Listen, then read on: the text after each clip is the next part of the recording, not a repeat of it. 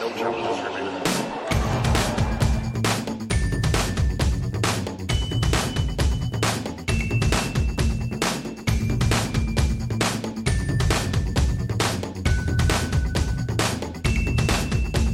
Welcome to No Challenges Remaining. Bonjour on day one of the French Open 2021. I'm Ben Rothenberg, joined by my fellow Francophile, apparently, based on his reaction to my bonjour, Andrew Eccles of The Spin, who returns to NCR.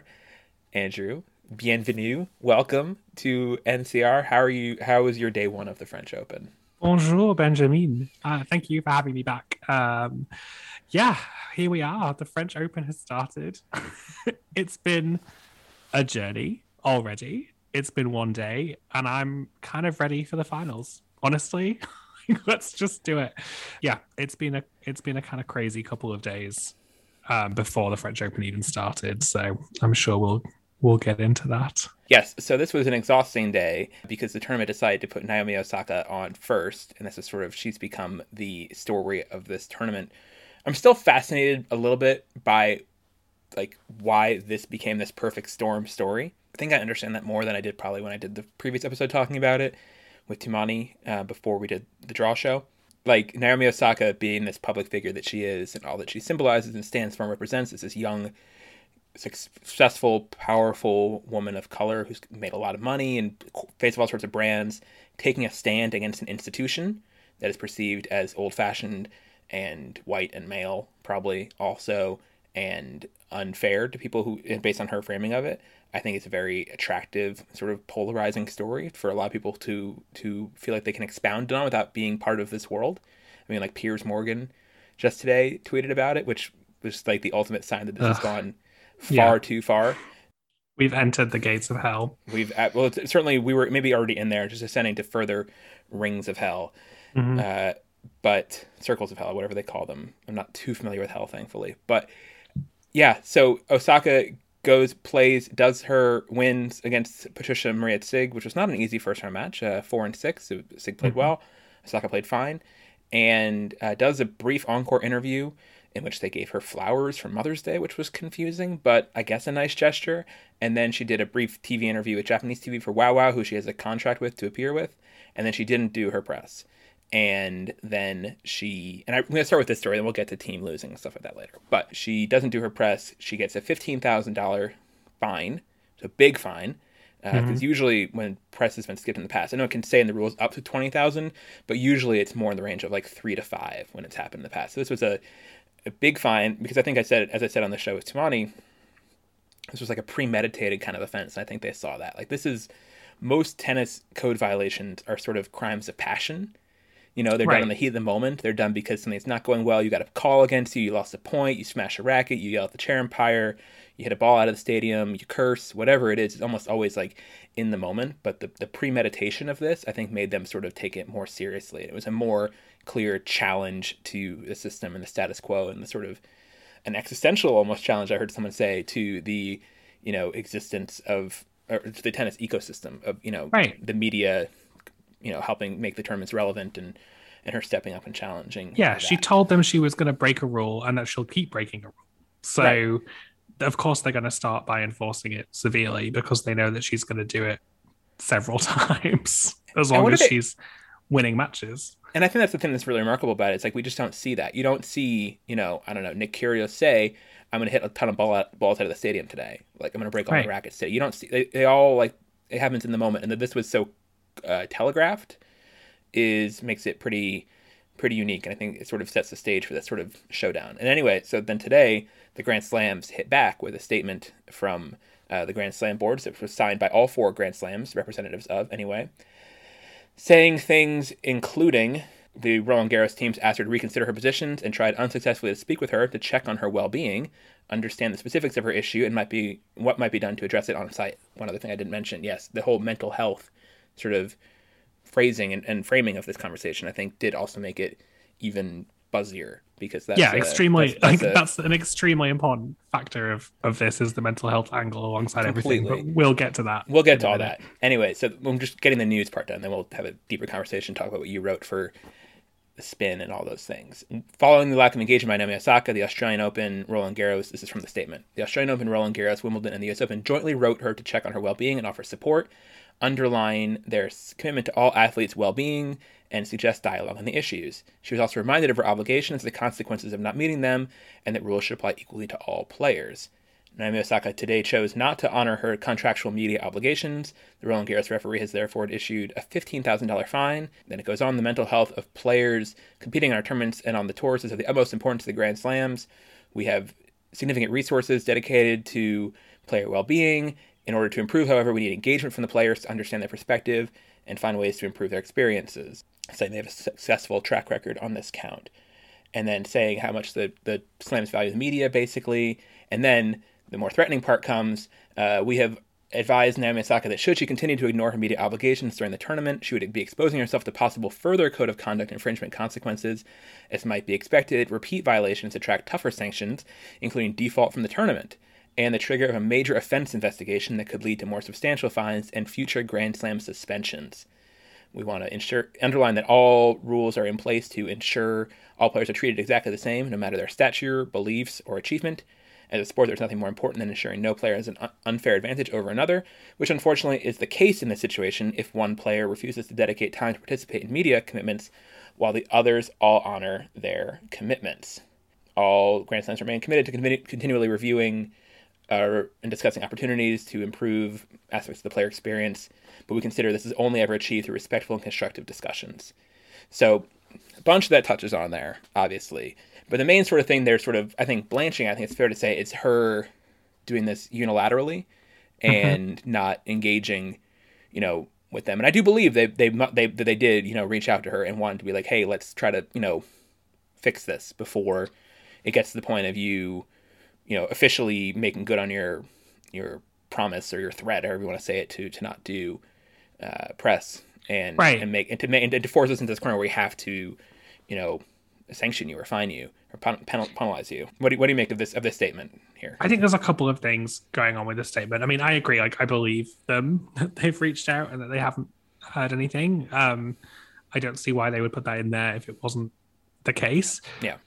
I actually think that this statement is more for the benefit of other players than it is for Naomi. I think that the reason that they're going so hard, so fast is basically to send a warning to the rest of the field, like, don't follow suit, because they don't want this to become a pattern with the players, and threatening to not be allowed to participate in slams is a really good way to stop it from becoming a trend. So I think that this is actually a lot more for the rest of the field than it is actually just a shot at Naomi. And I think that's probably going to be a very effective way of stopping that from happening, even though, like, there doesn't seem to be like a big trend of players being like, yes, we agree. I mean, in general, the trend has been the opposite. So, but, it's there as a warning just in case.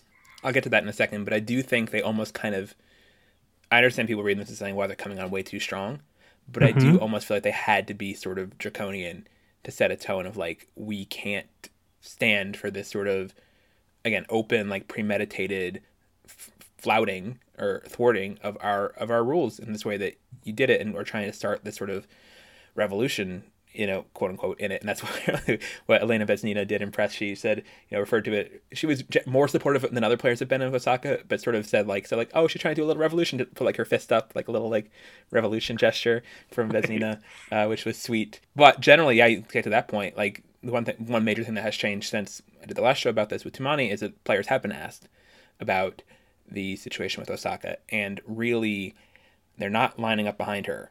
Like, they're not saying we're totally with you. We agree with your framing of what the press conference experience is like and the harm that it does. I mean, really, no one has bought into that part, which is, I think, the most crucial part of her argument. People have said, I respect her right to make this choice, or I understand that mental health is important, things like that they've said.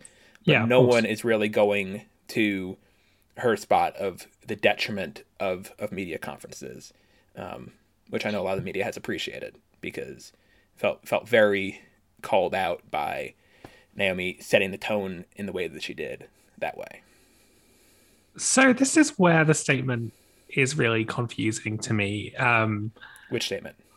Naomi's statement, Yeah. Naomi's original statement, because Hmm. like I wrote about this a little bit, but I feel like it is quite unwieldy and kind of bridges two things, right? So she talks about finding the press conferences repetitive, and she doesn't enjoy the experience of being asked the same questions or being asked questions that put doubt in her mind. So that's like one aspect, right? She's saying press conferences aren't effective, they need to change. But then on the other hand, she's also talking about mental health and needing a break for mental health reasons. Like, yes, these two things feed each other, and I understand that, but it's hard to tell which thing is the more pressing thing. Is it like right now I'm having a mental health crisis and need to Hmm. take a step back, or is it this is something that I want to see change and reformed, like in the long run, and I'm taking a stand for that reason. And it can be a little bit of both, but it's just not very clear right now. And I think that's what's leading to a lot of fan frustration, unnecessary, I think, fan frustration. That's then harboring all this anger against Naomi and against press in a way that I find troubling, and just deeply kind of unfair in both directions. What do you mean? Can you expound on that? What do you mean by the unfairness in each direction?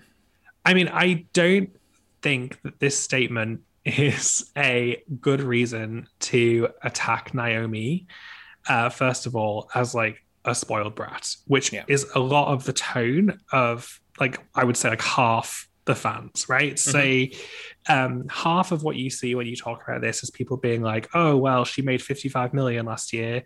and now she just wants to kind of do what she wants, and she doesn't feel like she has to do like the job because she's better than everybody else. I think that that's just not the Naomi Osaka that we know.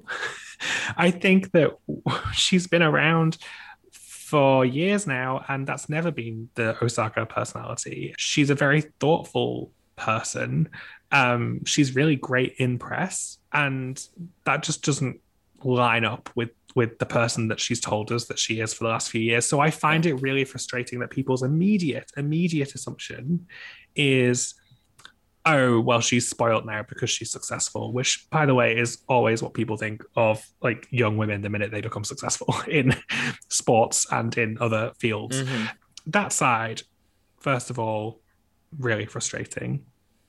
The other side, the suddenly, I mean, it's actually not that sudden, but let's just, for the sake of argument, the sudden, like, oh, the tennis press is like the evil fake news media, and like they've driven, Naomi to not be able to come to press anymore, and sending messages to, media about how like evil they are and things, Right. which to me is like a trend we've seen for years in all areas of media, which I find deeply problematic because Hmm. I think that trying to diminish and attack media is always a terrible road to go down. And I don't think that's what Naomi intended through her statement. And I think that, of course, there's always going to be a side of fans who then just like immediately jump to, oh, evil tennis press. The anger in both directions here is so unfounded and so overblown. And I really would like everyone to kind of take a little bit more time to maybe just listen and see how the situation develops rather than just like attacking everyone. It's very strange behavior the way that this is blown up.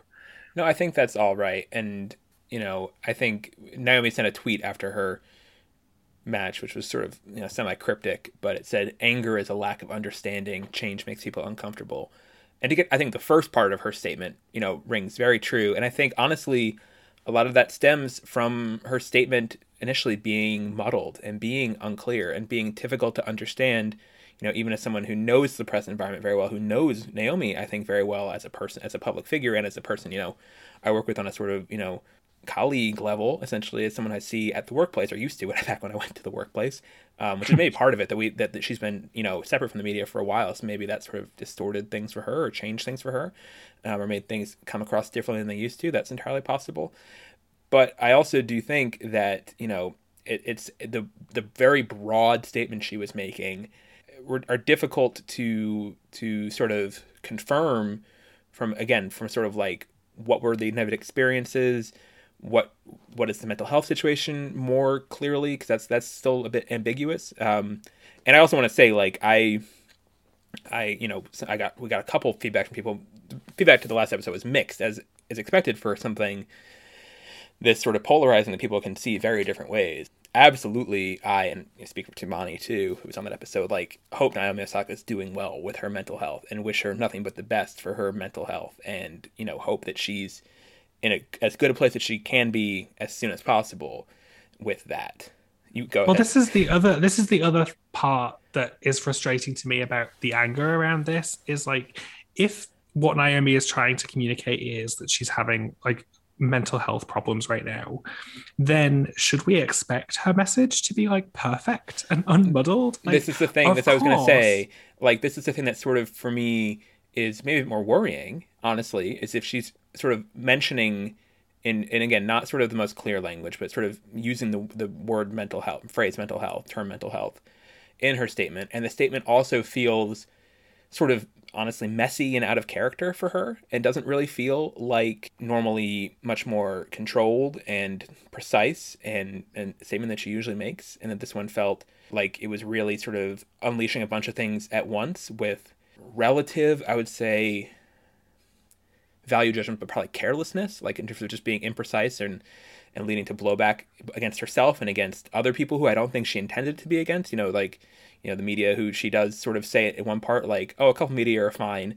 Like, that didn't really inoculate against anything. For people who, in terms of myself and other media getting blowback and people assuming that we're the problem from this, which I don't think was fair to that group of people who I think who generally she's been on really good terms with, as far as we know, for her Right. whole career, especially the Japanese media, who I think have really done a great job, accommodating her and her language, in English and everything like that. Sort of, the way she said it was, even though I don't, really don't think it was about me or anyone, honestly, in particular, it was hard not to take personally because of how she said it. So all those things, I think, speak to sort of a situation and the sort of rashness of this, a situation where the mental health side is, more potentially concerning, whether it comes from something, whether it comes from, a mental health, I don't know how to, armchair diagnosis too much, but like, whether it comes from being on a losing streak by her standards, or not having good results, if that sort of sets her off, or in a tennis sense, or whether it comes from something else, I don't know, but it is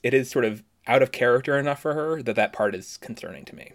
And this is why I think the thing that I'm really focused on wanting people to do is be patient and listen, because we don't know, like, we can't know, like, the state of somebody's mental health who, like, unless they tell us, right? And like, we shouldn't know unless they tell us. Like, that's perfectly reasonable. And I think that a thing I have found frustrating to see is a lot of people diagnosing her, or kind of saying like, oh, of course, how can somebody who's just made like 55 million in 1 year possibly be having like mental health issues? Like, oh, poor you, you're so like rich and successful. And my answer to that is kind of like, yeah, like, if you are a young person in your early 20s who has skyrocketed not to the top of tennis, to the top of sport, to the top of sport, and you are like, this has happened out of nowhere, of course that's going to have an effect on you. Like, of I course mean, that's going to change how you see the world, and how the pressure that is on you every single day. Like, success kind of breeds that they, pressure. they don't say mo money, mo problems for no reason, right? It's not like her life gets easier because she becomes this bigger and bigger superstar. I mean, Right. it might make the $15,000 fine less of an issue, but it doesn't make, it easier to go to bed at night, or to drown out doubts or critics or whatever it may be. That part doesn't, you can't, she's not stuffing her ears with hundreds. Right. So I hope, like, look, I hope that Naomi does not get defaulted from Roland Garros. I hope that Naomi does not get suspended from other slams. Like, I hope that there's a solution that can be come to between these different parties so they can figure something out that works. And look, if there needs to be some media reform, like, definitely, like, that's something that I think is totally fair to address. Like, let's look at maybe how things can be changed if there's like a running problem that has been identified with other players. But in the meantime, can we all just take a step back and like give this the room it needs to breathe, and so that we're actually coming at it from a place of understanding rather than just like hurling abuse in all directions where it's not deserved. So I mean, I that that's my plea to everybody listening is like, if you can be the person today who's like patient and like maybe doesn't tweet something, like choose to put your phone down, perhaps. Like I think that is like a really good approach right now. That's totally fair. Yeah, the idea of like media reflection, I've seen a lot of people from outside media say that. That's been something the media itself is not really, tennis media has certainly not been like, yeah, we need to change. And honestly, it's obviously that's just part of it's being defensive about this, Mm-hmm. which I totally understand from people and probably feel a bit that way myself.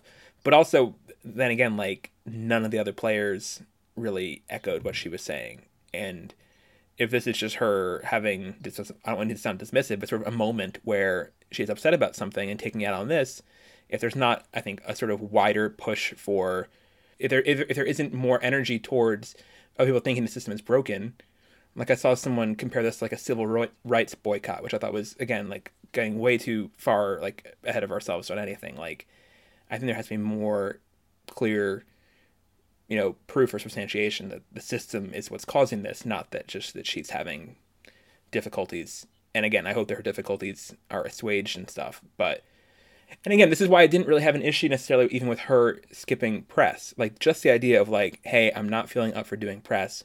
I'm not going to do press. That does not bother me. Like, I don't think it bothers almost anybody. Like, it's not like I'm saying you must do this to support the tour or whatever. And I know some people are saying that. That's not been my thought.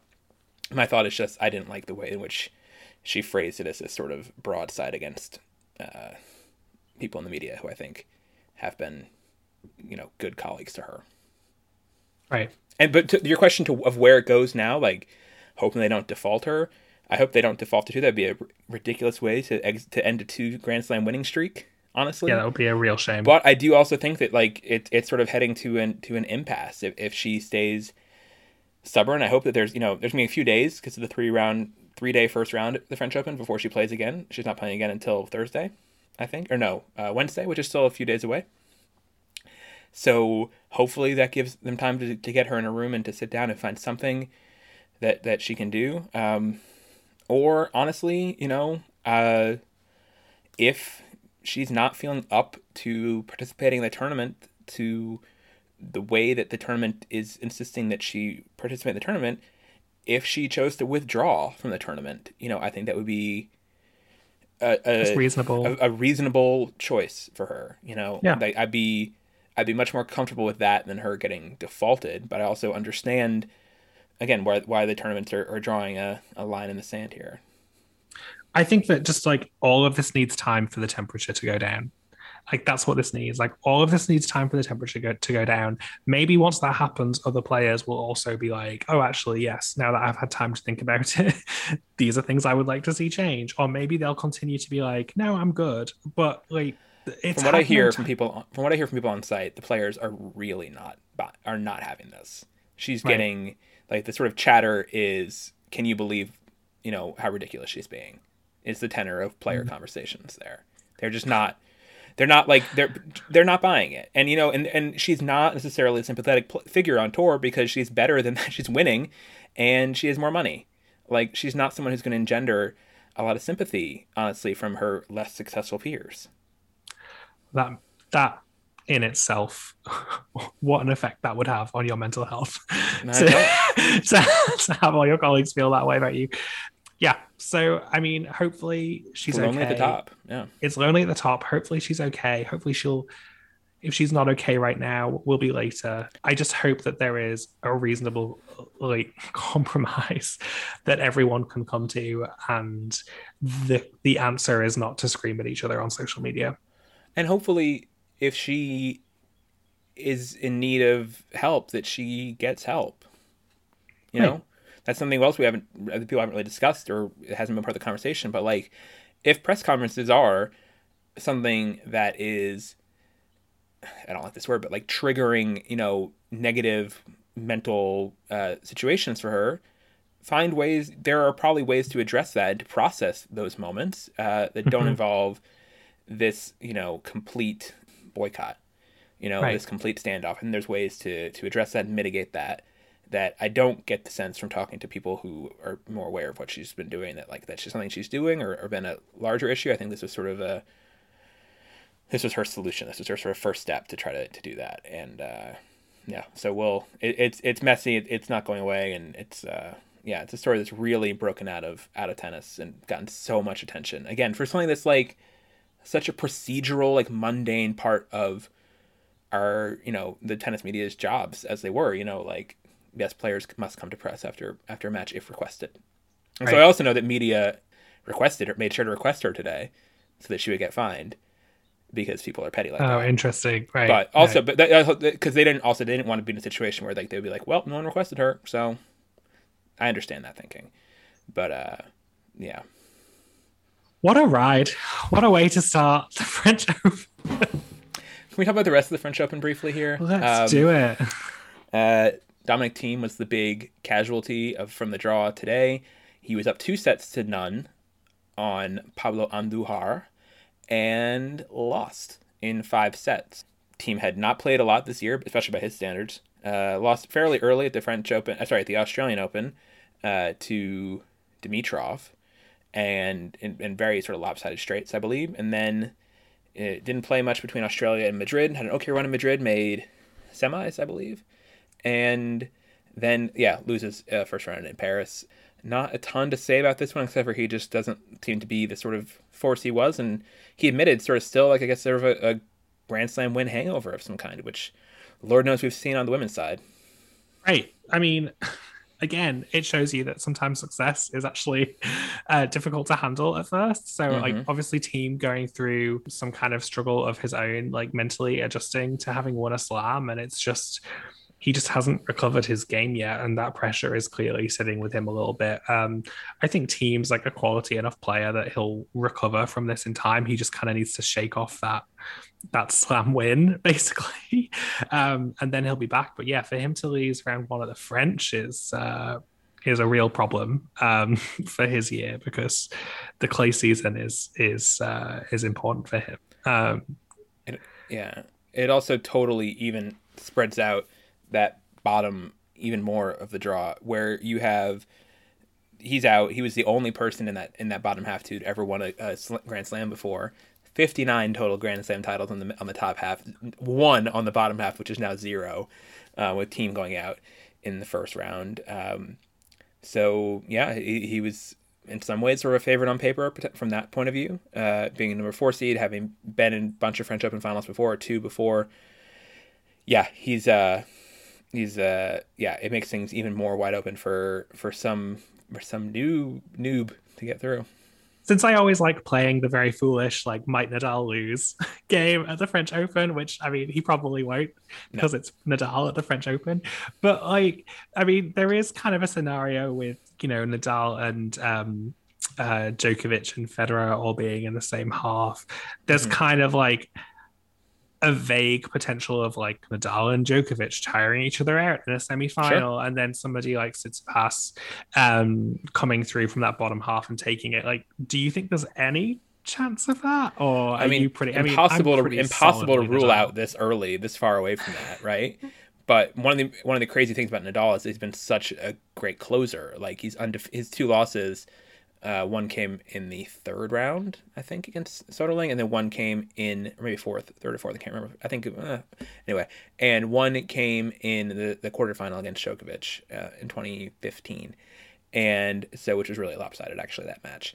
And he, once he gets into the final, he's been great in all those finals, and most of those finals haven't even been like super. There's been no 5-set finals really. He hasn't come that close to losing any of the 13 of them against someone who's theoretically the best opposition.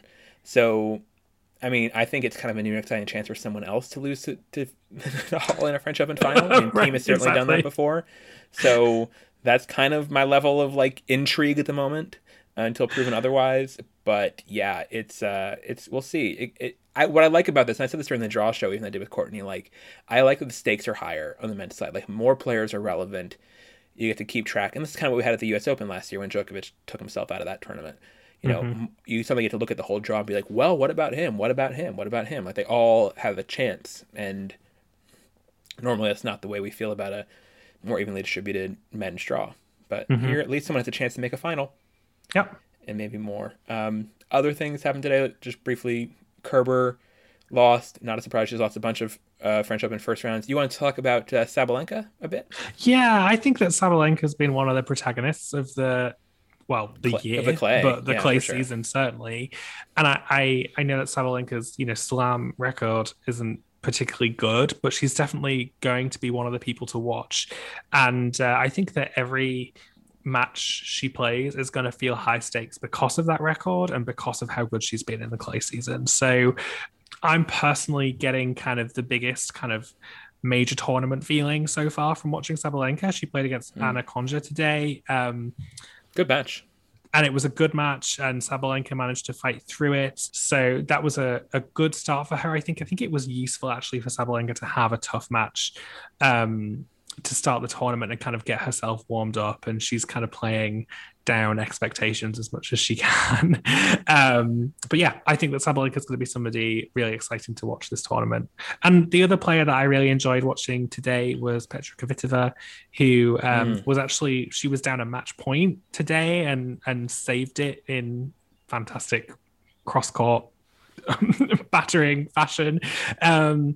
And yeah, came back to win against Greet Minnen.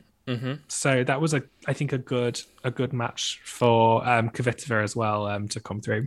And last thing in sort of results roundup, condolences to Grigor Dimitrov, who was up 2 sets and 5-1 in the third and had triple match point on Marcos Giron's serve at love 40, and then lost that set from 5-1, love 40 up, and then lost 6 straight games and then was losing in the fourth set when he pulled the ripcord. So talk about just like bad timing to get that close to closing out a match. That's rough. That's brutal. Yeah, it's tough because he'd had injury issues that cut short his or made him lose to Karatsev, or contributed to his loss to Karatsev in Australia also in that quarterfinal. So yeah, it's a rough break for Grigor. Again, another sort of name out of the bottom half, and we'll see how the rest of these bottom boys go. Andrew, thank you very much for being on here, and quickly Thanks, plug your spin again while we're here. Oh yeah, please subscribe to the spin. You can find the link to the spin on my Twitter account, which is at AJ. It'll be in the description of the episode. It'll be in the description. I wrote a short thing about Naomi Osaka today, so give that a read and click subscribe if you enjoy it. Thank you very much, Andrew, and we'll see you all later. I want to thank our Patreon Slam Champ backers who thank every episode. If you want to support us on Patreon as we do our thing during the French Open, you can do so at patreon.com/no challenges remaining. Our Slam Champ backers who thank every episode are Susanna W., Sean Mulroy, Mary Carrillo, Leah Williams, Liz Kindle, Jonathan Weinbaum, Jean Simeon, James Hindle, Audrey Wellens, Antonio Maycumber, Anna Valinder, and Timothy Liu, and our GOAT backers, Mike, Nicole Copeland, Pam Shriver, and J.O.D. Follow us on Twitter as well at @NCR_tennis, and follow Andrew at AJ Eccles on there too. Also linked in the bio of the show, description of the show. And we'll see you all later. Did you watch Eurovision, Andrew? Oh, I sure did. What was your favorite? We'll make it an outro here. France. I really wanted France to win. I thought they were going to make it. We were big fans in this house. We actually loved the whole kind of group at the top. It was a really good year. We really liked Ukraine. We really liked Switzerland, my old home country, kind of. So yeah, it was really great. And the UK deserved 0 points. They were terrible. Okay, so here's the thing with the UK. Like, I can't say they deserved points, but they weren't the worst. I thought they were the worst. I thought Germany was definitely the worst. Oh, Germany was weird though. Like, at least Germany was strange. Yeah, like, at least Germany was polarized. Like, that's the thing. Germany, at least, like, I could tell, like, I can imagine someone liking this. It certainly was not me, but there was an audience for it. The thing with the UK is it had no appeal to anybody. And the tough thing with, as much as I think the results of Eurovision are always kind of, whatever, it's well enough designed to pick a winner, but things get like the bottom is not really meant to pick the worst song very effectively, because what it's talking about is the UK got 0 points for everyone who doesn't know, and in both the televote and the jury, which has never been done before in this sort of new system of where they split it up. In order to get points, you have to come in the top 10 for a country, right? So that was really the issue with the UK. Like, I don't think many people probably put them in 26th out of 26 of the songs. Like, I think something would have annoyed you more, like certainly Germany for me, or Portugal for a lot of people. People didn't like Portugal is more polarizing, or honestly, even if you just don't like the screaming rock from Finland or whatever it might be, there'd be other things that you would see that like would annoy you more. But just there was no chance of that really bland performance, kind of low energy performance, getting into anybody's top 10. Like, it was probably like 20th out of 26, but that's not going to do it. The worst thing is not people hating you. The worst thing is people being indifferent. Yeah. And like, I think you're better off like at least putting something interesting in the competition than putting like nothing. And I saw a lot of people, I'll stop talking about this in a minute, but I saw a lot of people saying like, oh, like, this was political as usual. Like, we get no votes because of politics. It's like, no, the UK, we get no votes because we send terrible songs. Just send something I think better. the song isn't even that. The song is actually not that bad, but the staging was, and the performance is really uninspired. And those like huge trumpets, like that meant nothing. They had to be expensive too. What a waste. Yeah, it was sad. It was not great. But anyway, the top half was great, and France was the best. There you go. So here is Voilà by Barbara Pravi. Au revoir, mes amis. À bientôt. Aimez-moi comme on aime un ami qui s'en va pour toujours. Je veux qu'on m'aime parce que moi je sais pas bien aimer mes contours.